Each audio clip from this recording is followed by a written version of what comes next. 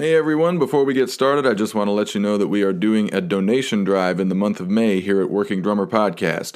A donation on PayPal or Patreon will enter you to win some great stuff from our sponsors, including a crushed snare drum, a stick and accessory package from Vader, a set of drum heads of your choosing from Aquarian, a pair of in-ear monitors from Session Ace, the new book Beyond the Beats, Rock and Roll's Greatest Drummers Speak by Jake Brown, or a Working Drummer Podcast t-shirt. Donating $10 or more on PayPal or $5 a month or more on Patreon will enter you to win one of these prizes. Winners will be chosen at random on June 1st. If you donate on Patreon, this promotion includes all of the existing incentives there. Visit workingdrummer.net and look for the PayPal and Patreon buttons along the right side of the homepage. Thanks to all of our participating sponsors for providing these great prizes, and thank you in advance for helping keep Working Drummer Podcast going strong. Working Drummer. Now kick it. This is the Working Drummer Podcast, serving up perspectives, experiences, and stories from ground-level working pros. Advice, tips, and secrets on how to build a career in the music business. Welcome to Working Drummer Podcast, everyone. I'm Zach Albetta. Today I'm talking with Montreal-based drummer, composer, and band leader Brandon Goodwin. Brandon is the leader of the original jazz group Bees Bees, which has just released 2 records in quick succession and is currently on tour. As always, you can find us at workingdrummer.net, where you can check out past episodes and learn more about who we are and what we're about. You can also follow us on social media and share pics and videos of your gigs on Instagram using the hashtag WorkingDrummer. We're reposting things pretty frequently there. Lastly, please subscribe to the podcast on iTunes or Stitcher, and your ratings and reviews on those platforms are very helpful.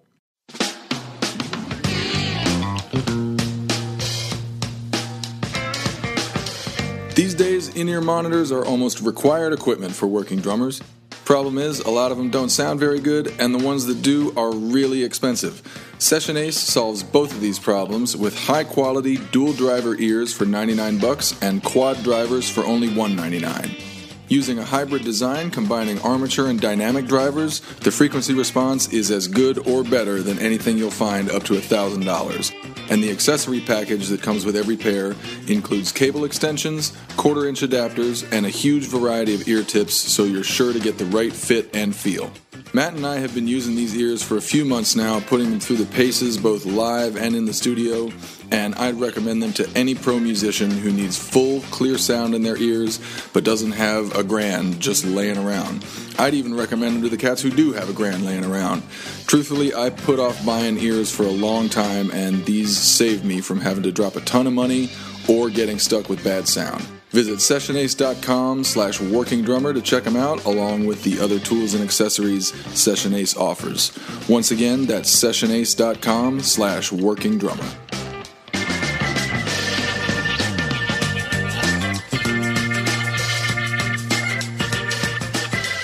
So this was a great chat with Brandon. We discovered we had some things in common when it comes to our jazz drumming influences, as well as our opinions on the thing I always seem to be harping about, which is how to make jazz artistically fulfilling for the artists and approachable and accessible for listeners. So let's go to Montreal with Brandon Goodwin.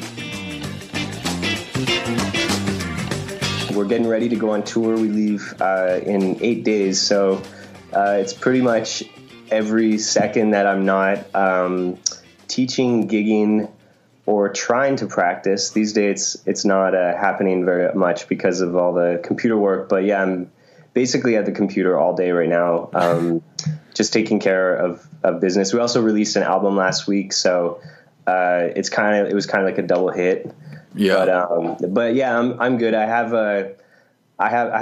work with a lot of really good people who know what they're doing, and my friends are very supportive. So I feel a little bit tired, but other than that, I'm pretty good. Good. I'm wondering just what possessed you to do all this, because not only are you you're the drummer in this band, Bees Bees, you're the leader, you compose music for it, you decided to record and release 2 albums basically simultaneously, and you're putting this band on the road. So why, man? Why? What possessed you? You could just be playing, you could be playing sideman gigs in Montreal and having a low key life. Yeah, that's a really good question, and I don't really know actually. I mean, I think I do. I remember about 10 years ago, I said to a friend that my pretty much my most like pressing dream in life was to have my own jazz group and to tour around the world and see the world playing music that we had written. So that was, and I kind of said it in a casual way, but I think that it was always there. And so basically once this band started going and we played in Montreal a lot, we'd released our first record and we were really happy with it. It was played on the radio lots and it was very well received. And then I kind of just didn't know where to go from there. So, it was basically, I went down to New Orleans with my girlfriend, and when we were down there, I just said, I have to book a tour with the band to go to New Orleans. Mm-hmm. I have to bring the guys down to see the city. So that's kind of what started this project with the 2 album releases and the tour last year and the tour we're going on this week. Mm-hmm. But yeah, you're right. It's kind of, it can be overwhelming at times. Like, sometimes I just am so tired and, I want to have a break, so I'll take off a day or two, or we'll go camping or something. Right. And, but I actually just really love, what I do. And, I love having a project where I can kind of present my vision and my artistic vision. Mm-hmm.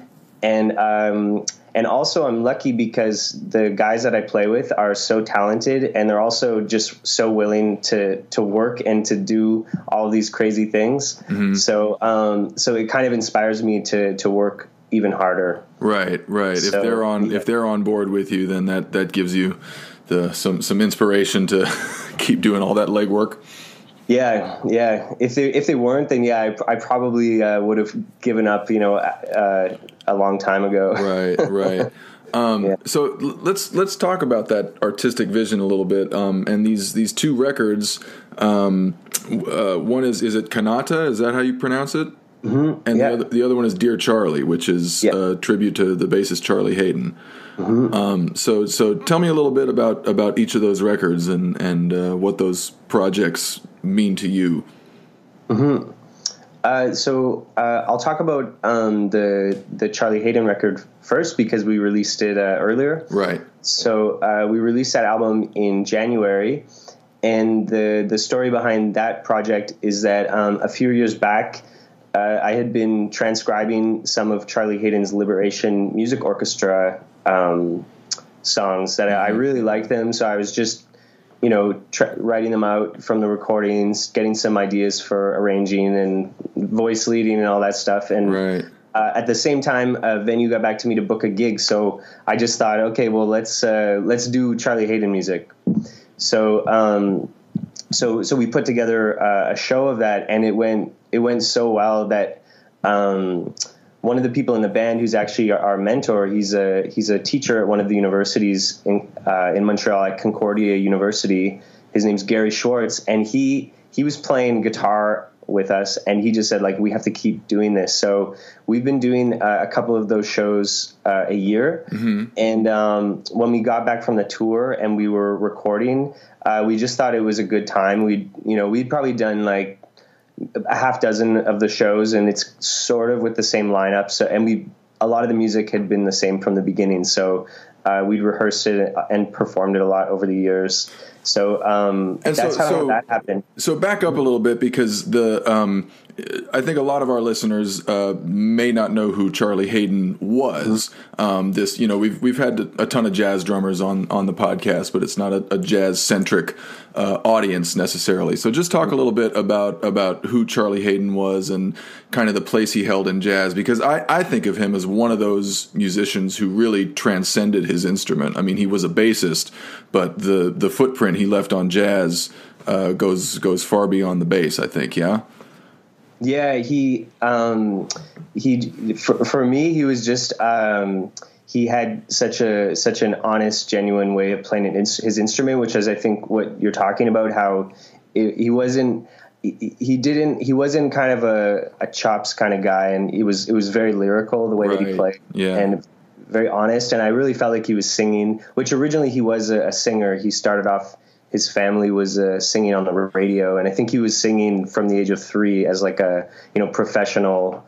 That's right. And you're reminding me, like, later in his life, like right before he died a couple of years ago, he did a record like with his family band, right? Mm-hmm. Of like kind of more bluegrass, like 4-part harmony type stuff. Yeah, that's right. Yeah, and he was, that's it, and that's the music he was. He called it hillbilly music. Right. So, right. I'm in Atlanta. I moved to Atlanta 2 years ago, and I'm getting more and more versed in the the art of hillbilly music. It's great. That's cool. Yeah. But yeah, and about Charlie Haden, so he performed with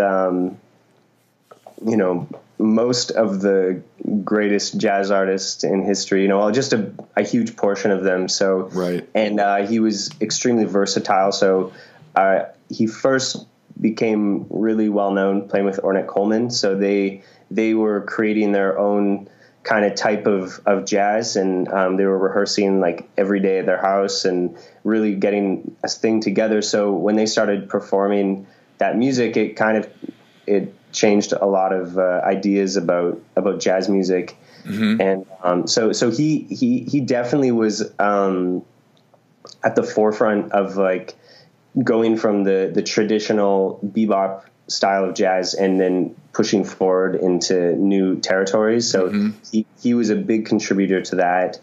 And yeah. I mean, he also, with his Liberation Orchestra, it was definitely kind of a political band that each album would have a theme and was based on different, how can I put this? Just, it's this things going on in different countries, like genocide and political.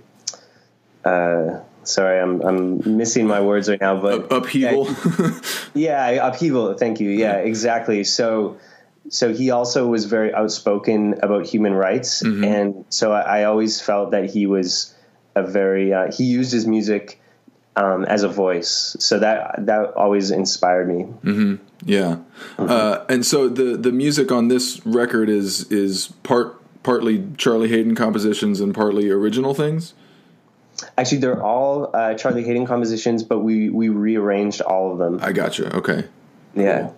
And is it just kind of a cross section of his compositions over the years, or does it kind of focus on one thing he did?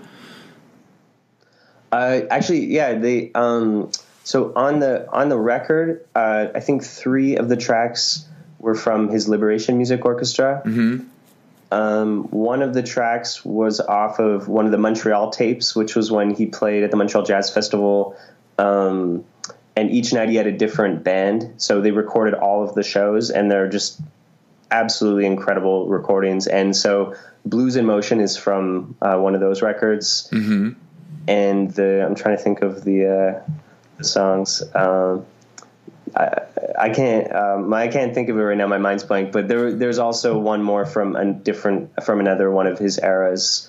And yeah, so a little bit focusing on the Liberation Music Orchestra, but also just anything that was composed by him. Mm-hmm.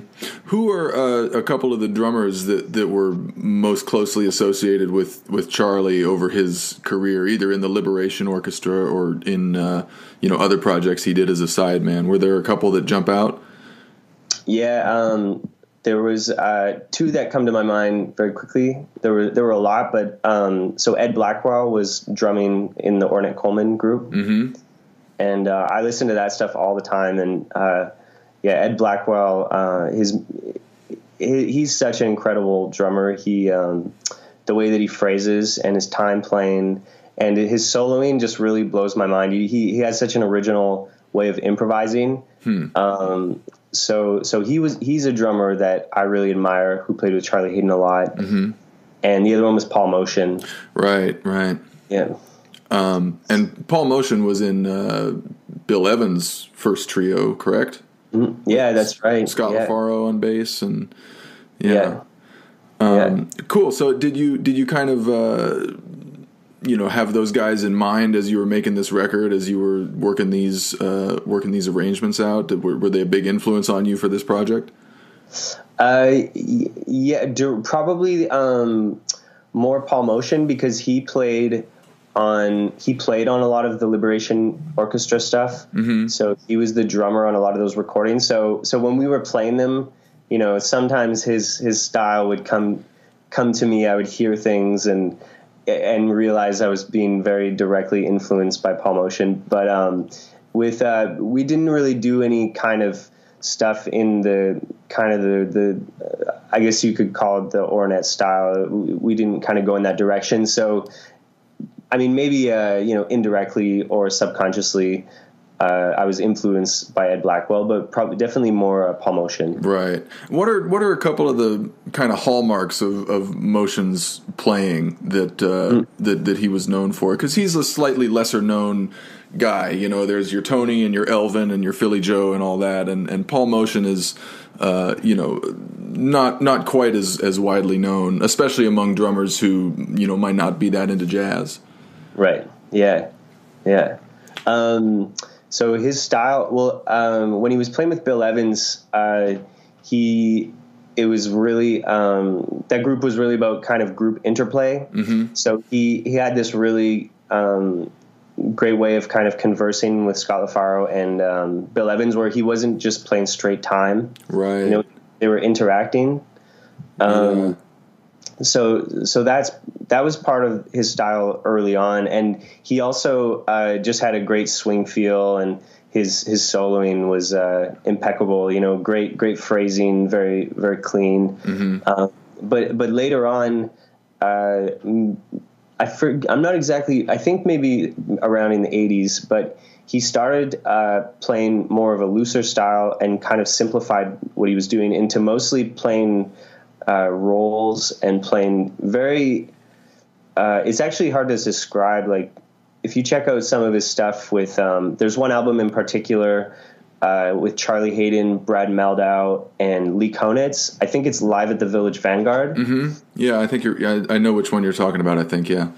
Yeah, and his drumming on that record is it's so unique, and it's so playful, and it's like he just kind of simplified what he was doing to really like the core of his ideas. Right. So, yeah, I was gonna say, like, I was thinking back to the the Live at the Village Vanguard with the Bill Evans trio, and how you were talking about that trio was really about interplay between the three players, and what Motion did.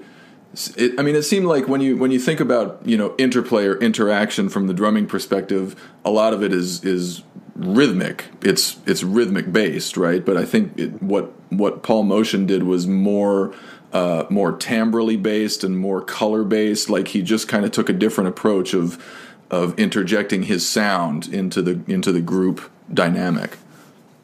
Yeah, definitely, and he was thinking of it in a very melodic way, and like he wasn't thinking of his role as so much strict as like the timekeeper. So it was like he was playing a piano just like Bill Evans or something, you know. So that's it. He was very very melodic drummer. Right, very cool.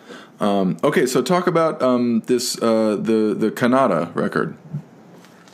Yeah, so the Kanata record is it's all original compositions, and I wrote 4 of them, and then the Julian Sandiford, the guitarist, wrote 1, and Joe Fercuti, the pianist, he wrote 3. Mm-hmm. So there's 8 tracks, and the 4 tracks that I wrote are a suite, so it's called Kanata Suite.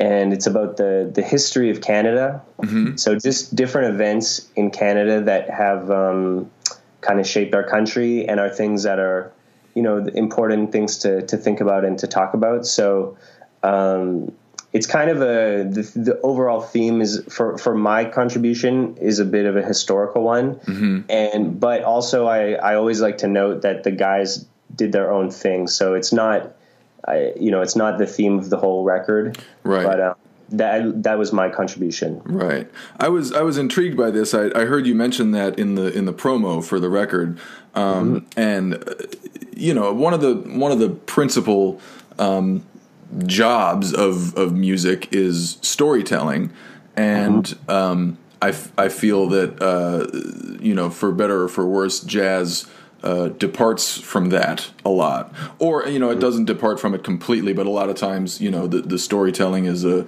much more abstract idea of that of that concept. So I'm interested to hear like what each of those four movements represent, and the points in Canadian history that you mentioned.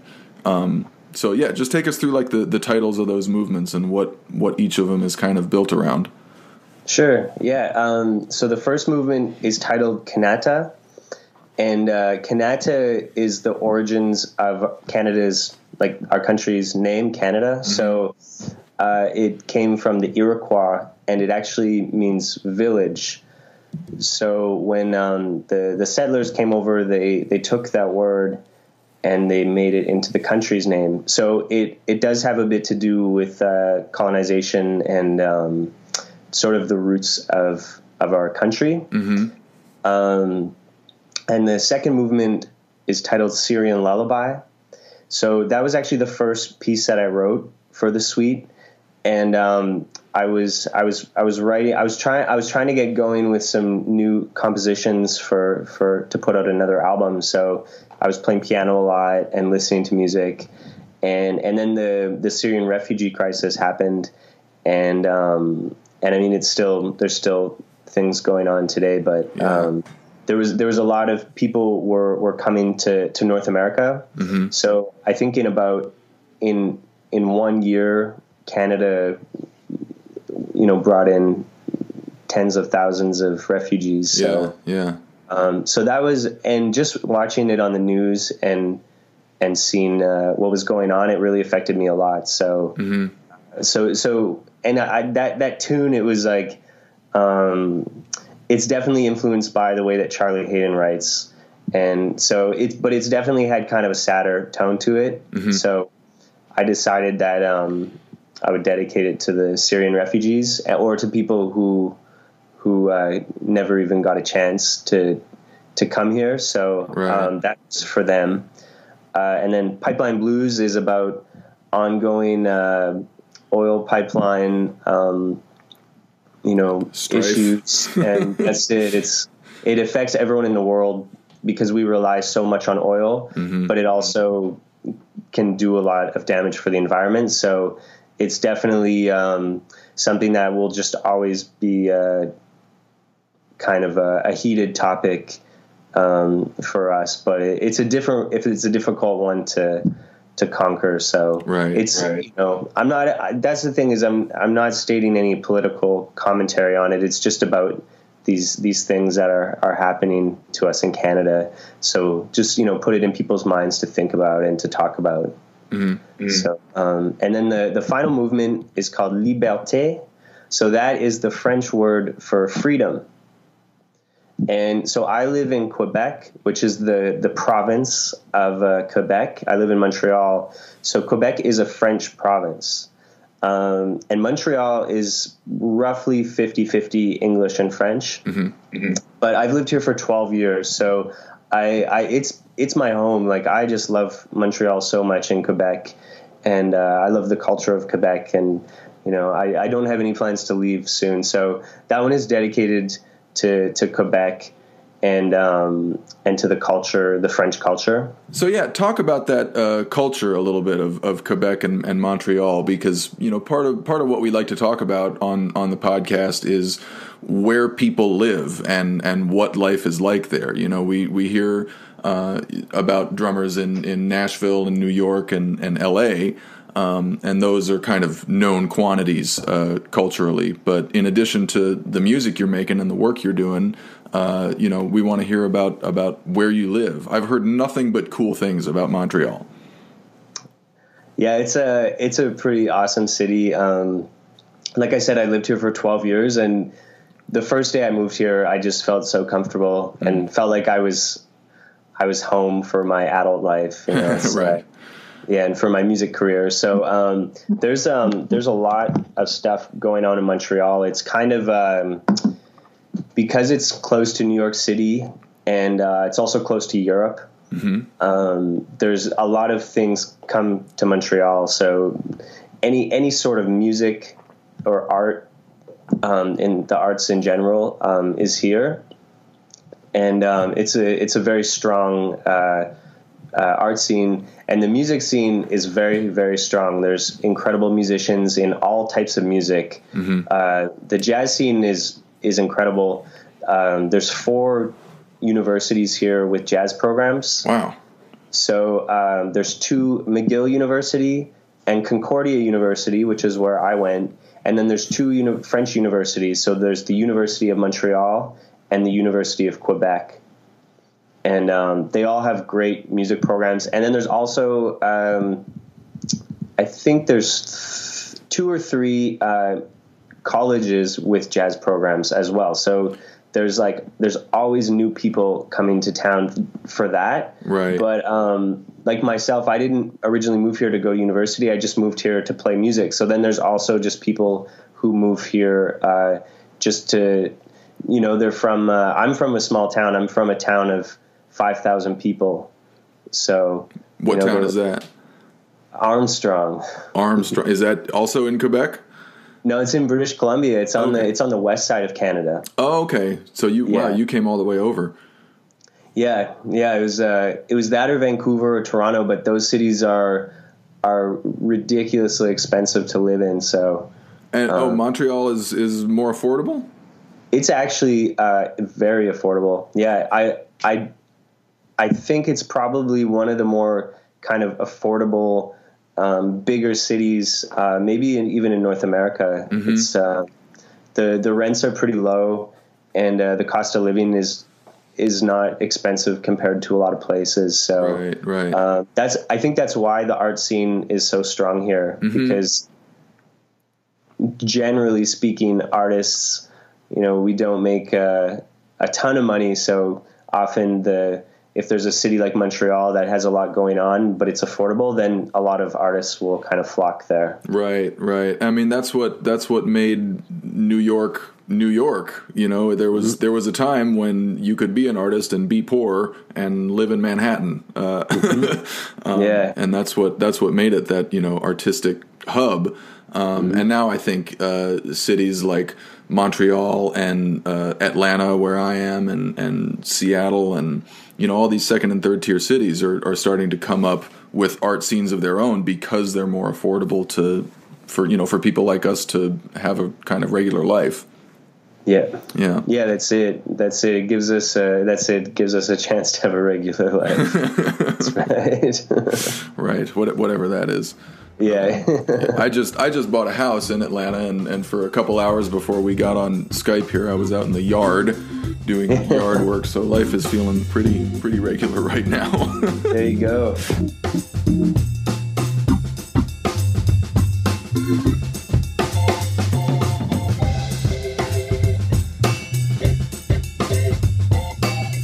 You mentioned the recording process for Kanata.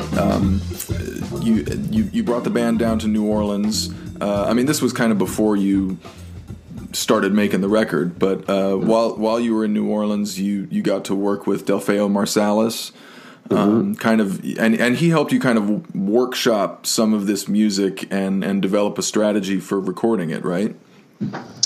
Yeah, that's it. That's exactly what we did. So we, I needed a reason to bring us down to New Orleans, and Delfeayo is, he's part of the Marsalis family, is just a huge part of the whole history of jazz. So, yeah. I thought about him. He was the first person I thought about, like, if we could just have a chance to work with him, because he not only is he a world-class jazz trombonist, but he has produced a ton of jazz records for his brothers and Harry Connick Jr. Yeah, and Terence Blanchard and his father Ellis Marsalis. Like, right. So it he was kind of the perfect person to work with us, because we wanted to work on our compositions, and he's so gifted with jazz, like harmony and theory and that kind of thing. He knows all of that as well. So, but also with his knowledge of recording studios from being a producer. Right. Right, and so, this was what I was interested in. Like I heard you mention it again in your promo video. What kind of tools or strategies did he equip you with in terms of the recording and production of this record? Yeah, that's a good question.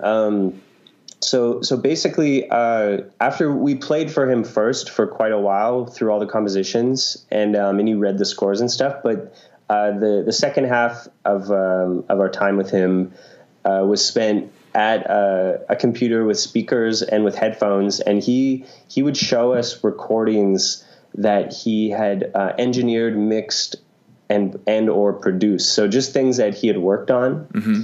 And so he was giving us specific examples of.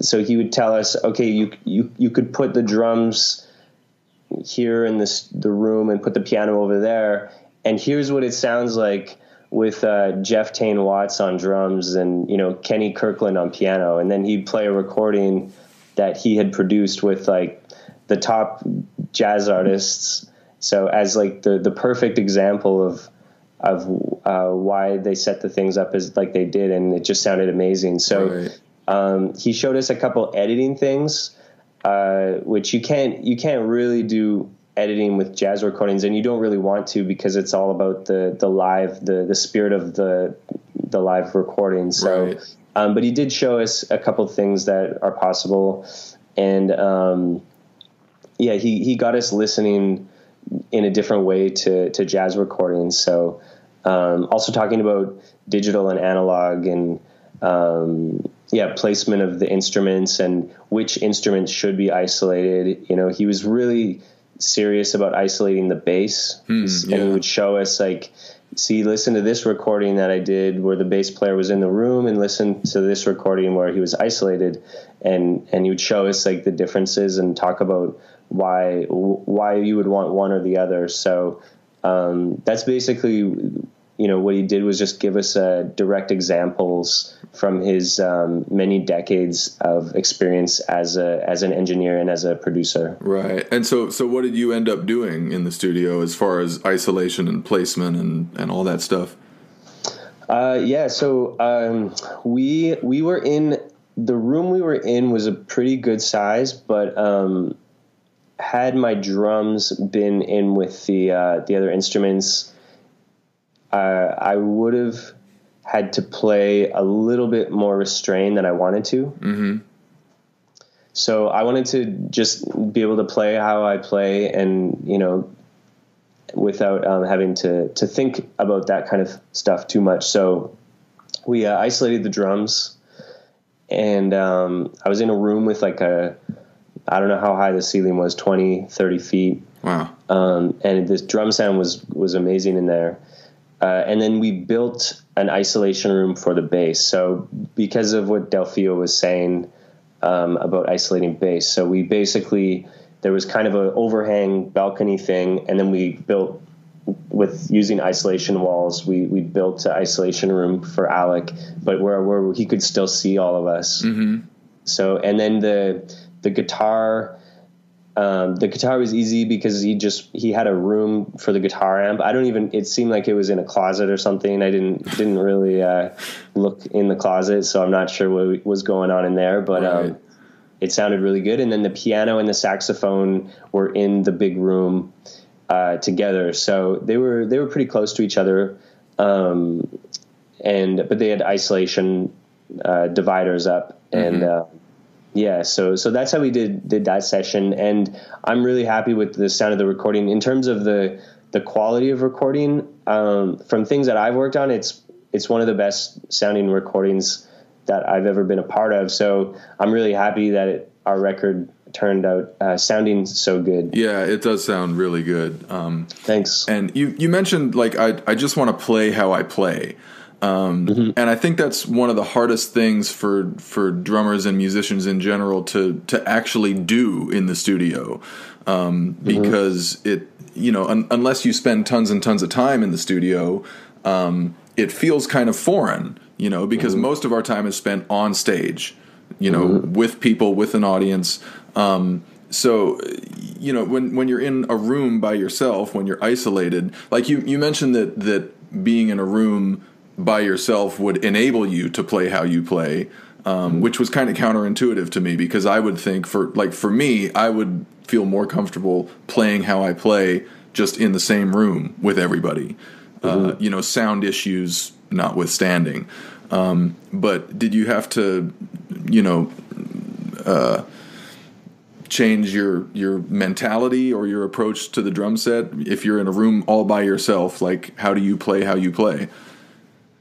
Yeah, that's a good question. And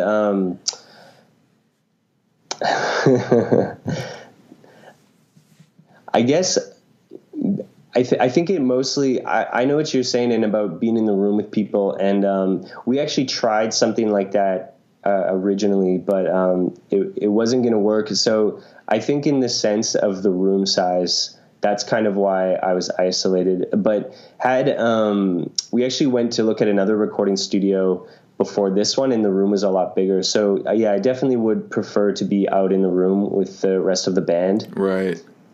Because there is something about just getting the direct connection with each other and not kind of being separated in your own room. Yeah. But I think perhaps also because we had just gotten off a 3-week tour and we kind of knew what we had to do. We played together so much, and we'd also rehearsed the music for a year. So, it was I kind of just knew what to do, I guess. It's kind of hard to describe, but, well, I mean, when you've been, when you've been on the road with a band and you've been, playing together every night, it's a lot easier to kind of find that comfort zone. But, it's just interesting to me because I think musicians are, even live on stage, I think musicians are increasingly disconnected from each other or isolated from each other. Especially with the whole, everybody's using ears now. And there are a bunch of reasons that I really like using ears.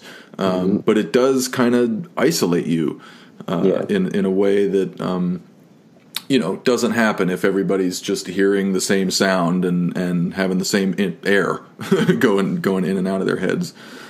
Yeah, definitely. Is that something you've encountered either on stage or in the studio, just kind of feeling isolated and having to find a way to connect? Yeah, definitely. On stage, not so much. I actually have never used in-ears before. Good for you. So, I've always had a monitor next to me, and I feel comfortable with that. So I know a lot of my friends are always kind of telling me I should buy some and start using them, and that because it kind of changes the way you're listening to the music. You can hear things very clearly. I'm not exactly sure why, but as a jazz artist, generally there's as few speakers or monitors as possible. Like a lot of times we'll just have one or two for the band. Right. So it's more like you hear acoustically the group. Right. And I don't think, ears are really not necessary for most jazz situations. I didn't start using them until recently when, since I moved to Atlanta, I've been playing a lot more rock, pop, stuff that ears are more appropriate for. But I spent years and years in Kansas City and LA playing mostly jazz, and most of those gigs just did not require ears. But I found on these rock gigs, I would be playing loud. It would be bigger venues, bigger crowds, louder music. So I would have my wedge, and since I was playing louder, I needed earplugs just so I didn't hurt my own damn self. So I'd have earplugs and the wedge blaring at me, and the ears just solved all of those problems. So yeah, I know that's what I've heard. I do. I do mostly jazz gigs, but I do play in a rock band, and but we're just kind of starting out. So we're playing smaller clubs and stuff. Right. So I don't use the in-ears so much, and I play with a blues artist who she's pretty well established. She's been a singer in Montreal for a really long time, and she was nominated for a Juno a couple of years ago, which is like the Canadian version of a Grammy Award. Right. But we actually play at the House of Jazz. So again, it's like a small room. I think there's only 2 monitors for the band. Right. So I think it's just the playing situations that I do, don't really warrant, the in-ears, but, I definitely, if I was hired for any touring with a rock or a pop act, that would be something that I would consider purchasing. Yeah, definitely. Yeah. So how long did you spend in New Orleans with Del Feo? We worked with him for 1 day. Okay. And then we were in New Orleans for 3 days. Cool. So like you had a solid day with him, just playing and listening and yeah. Very cool. Yeah, it was cool. It was actually in his living room. That's great. It was originally we were going to rent a space, so I was looking around for a good space, and I found a couple, and I don't know, I was talking with his manager a lot. We were working through her, and so it eventually she just said, okay, well, he said it's okay if you come to his house. And so we just worked in his living room. He was sitting on his own sofa and, checking out our scores and stuff while we were playing on his piano and his drums and stuff. Yeah. It was pretty chill. That's really cool. Yeah, it was fun. And I'm curious, as someone who has lived in Montreal for 12 years, it's a French-speaking place. Did you notice? New Orleans is a French city, basically. Did you notice any similarities or connections between, culture in Montreal and culture in New Orleans? They're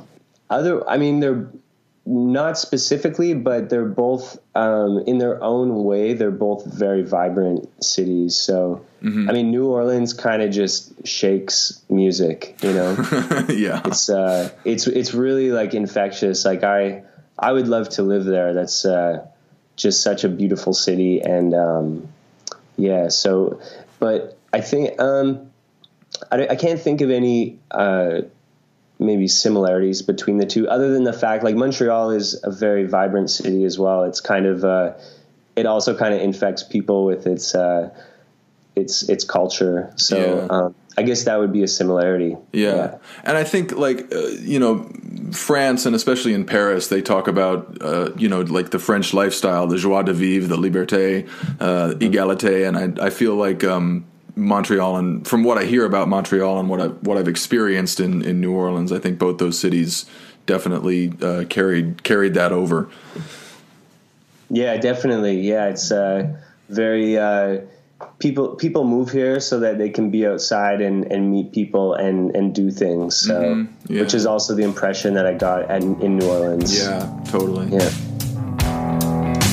So where do you go to find a treasure trove of information about vintage drums, custom drums, and legendary drummers? NotSoModernDrummer.com. Since 1988, Not So Modern Drummer is an institution dedicated to researching and documenting the history of modern drums, the art of drum building, and the legendary drummers who play them. The writers and contributors are some of the top vintage and custom drum experts from around the world. Not So Modern Drummer serves as an online gathering place and marketplace for the worldwide community of drummers who buy and sell, collect, preserve, and play these instruments. It also hosts drum-related events that are attended by drummers from all over the world. This website is easy and fun to explore, and the monthly digital magazine subscription is free. So check out NotSoModernDrummer.com.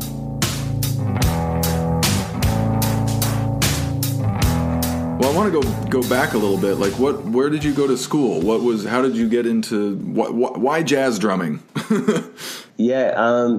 So when I was in high school in British Columbia in Armstrong, we had a great music program. So I was playing in the jazz band all through high school and playing drums. And then when it came time to go to university, my parents asked me, well, what do you want to do? And, the only thing other than I was doing sports and stuff, I thought about going and trying to make the basketball team or something, but I wasn't as gifted at sports as I was at music. So it was kind of an obvious choice. And, I had listened to jazz and been playing in this jazz band where we were doing like high school level big band charts. So it wasn't a lot of exposure, but when I decided to go to music school and there was a classical program or a jazz program, I just started checking out recordings, and I bought John Riley's The Art of Bach Drumming. Yeah.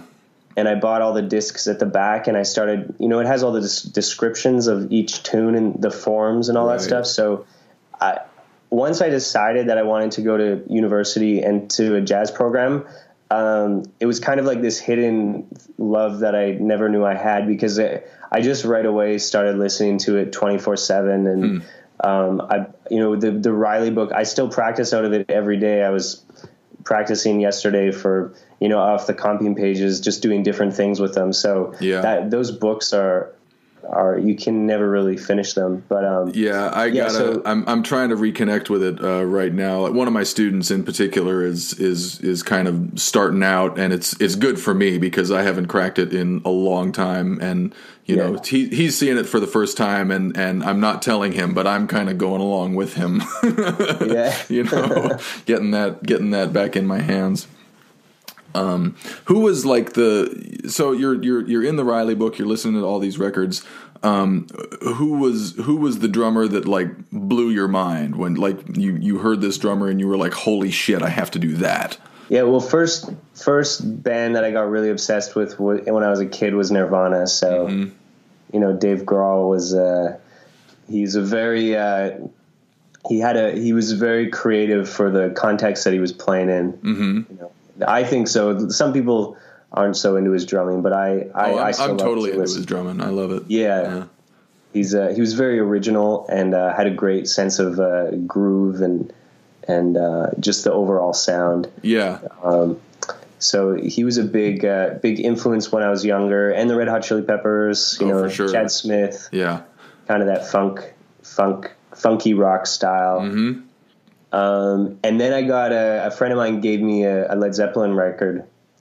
And to be honest, at first when I heard it, I wasn't too into it because I think my ears weren't really ready for it. But and then like a year after I got it, I put it on, and actually I remember I tried drumming along to a track, and that's when suddenly I was like, whoa, what's going on here? Like, what is this guy? What's this doing? What's he doing? And what is this?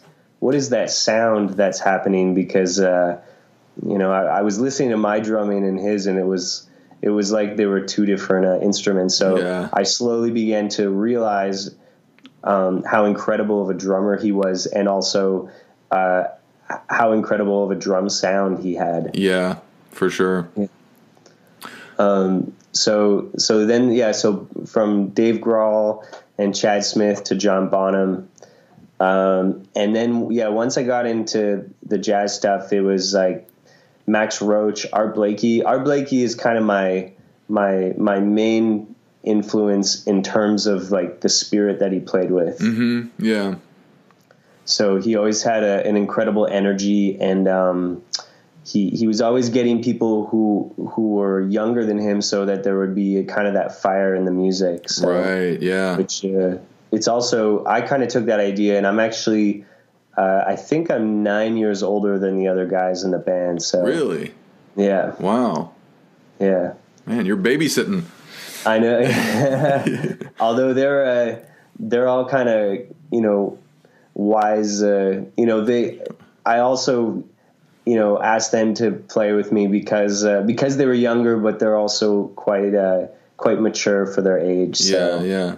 It's interesting you mentioned Blakey, because some of the stuff, especially your compositions that I listened to, reminded me a little bit of Horizon, which was Bobby Watson's band. I studied with Bobby in Kansas City in grad school, and Bobby was a alumnus of the Jazz Messengers in the 80s. So I don't know if a direct line can really be drawn there, but it just reminded me that a lot of your stuff kind of reminds me of that. Like you said, that spirit. It has like a young, energetic spirit about it, Mm-hmm. And sorry, what university did you say you went to? I went to Concordia University.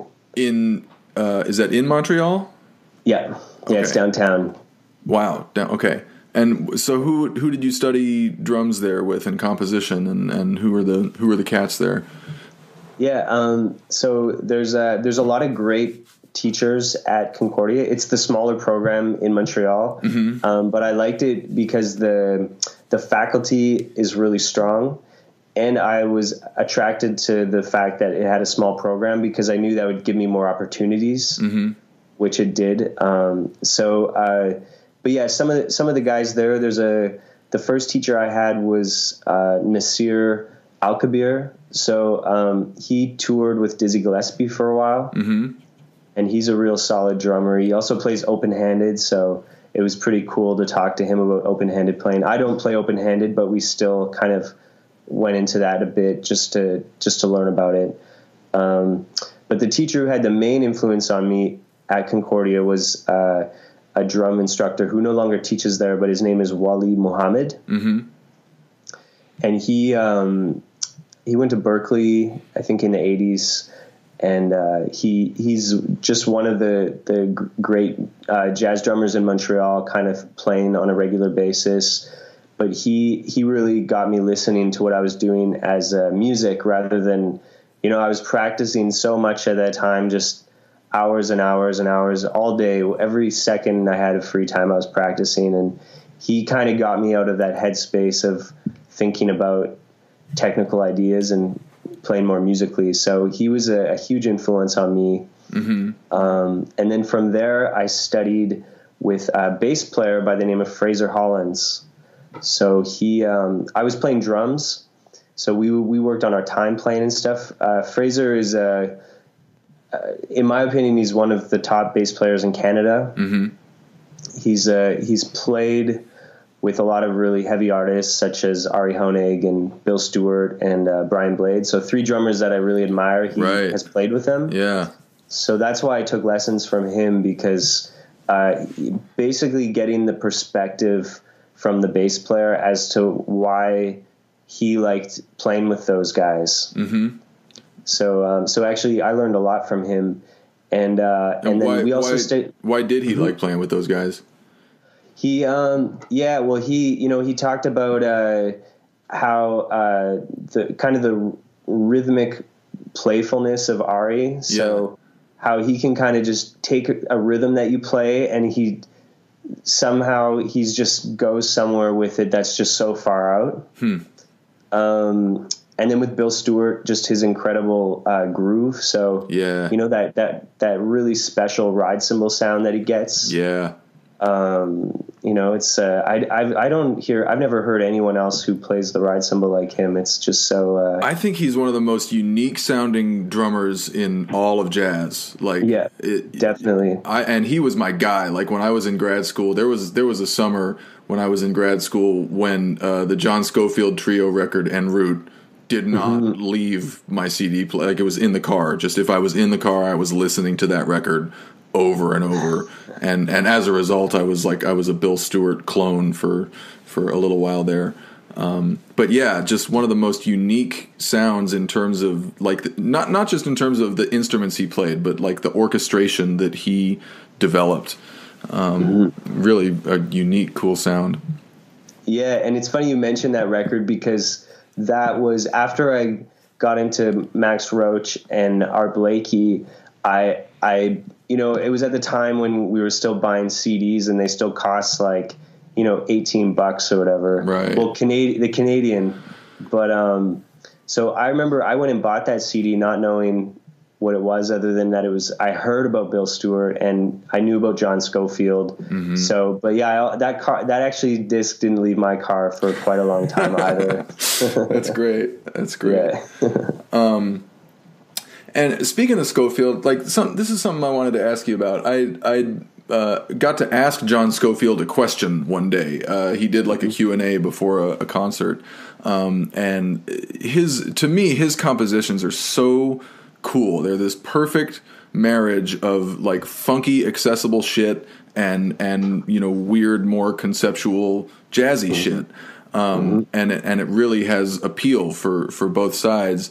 So I asked him if that was like a conscious choice, kind of a calculated, move. And he said, no. He said, I write and I play what sounds good to me, what feels good to me.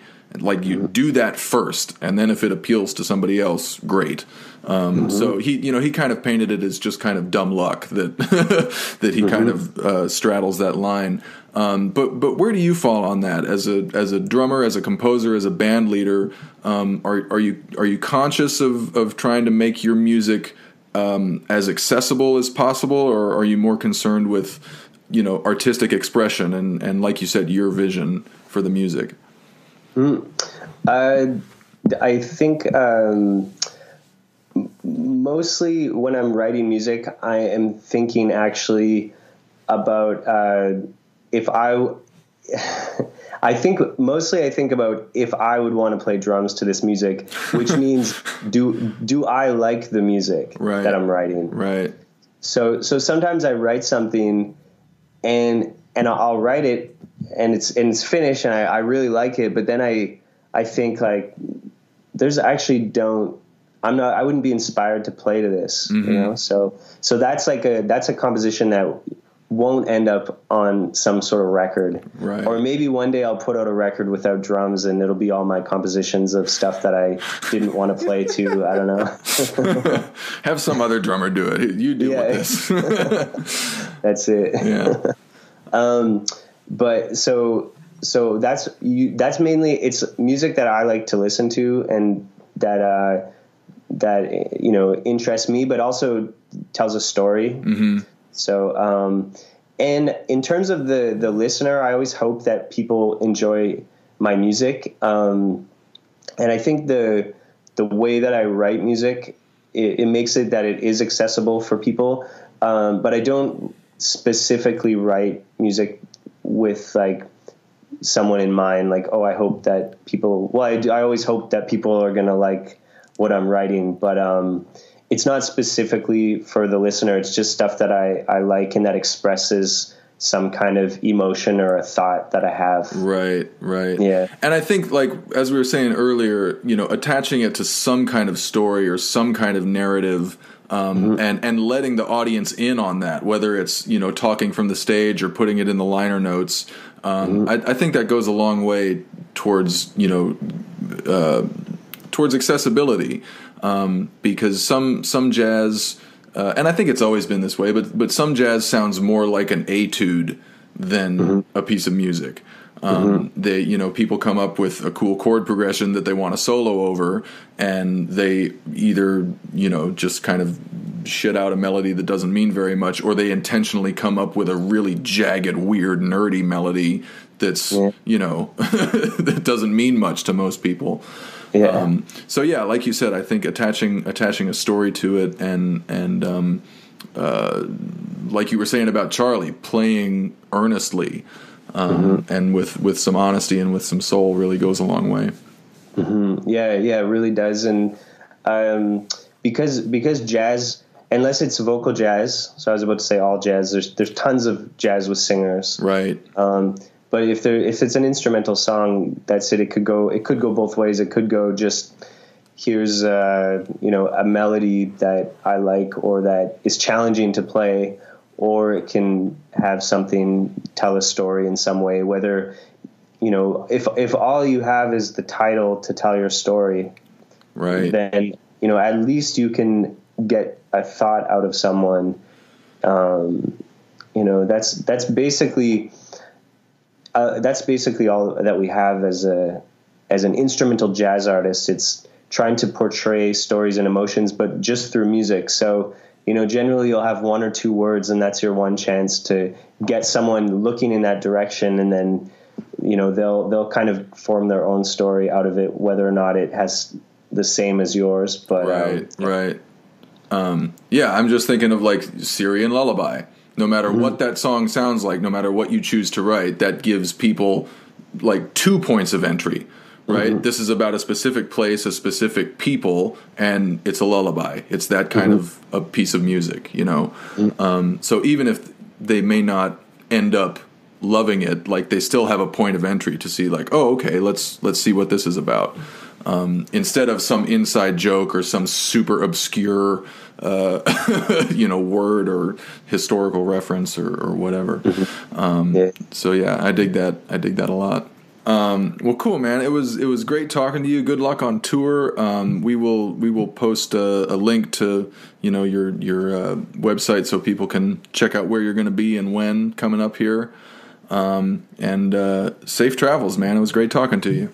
Thanks a lot, Zach. I really appreciate. I really love your show a lot, and I've listened to a lot of the podcasts. Oh, and, cool. Thank you, man.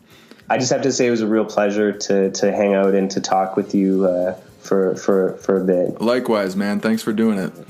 Cool. All right. We will hopefully see you in Atlanta soon. Sounds good, man. All right. Be well.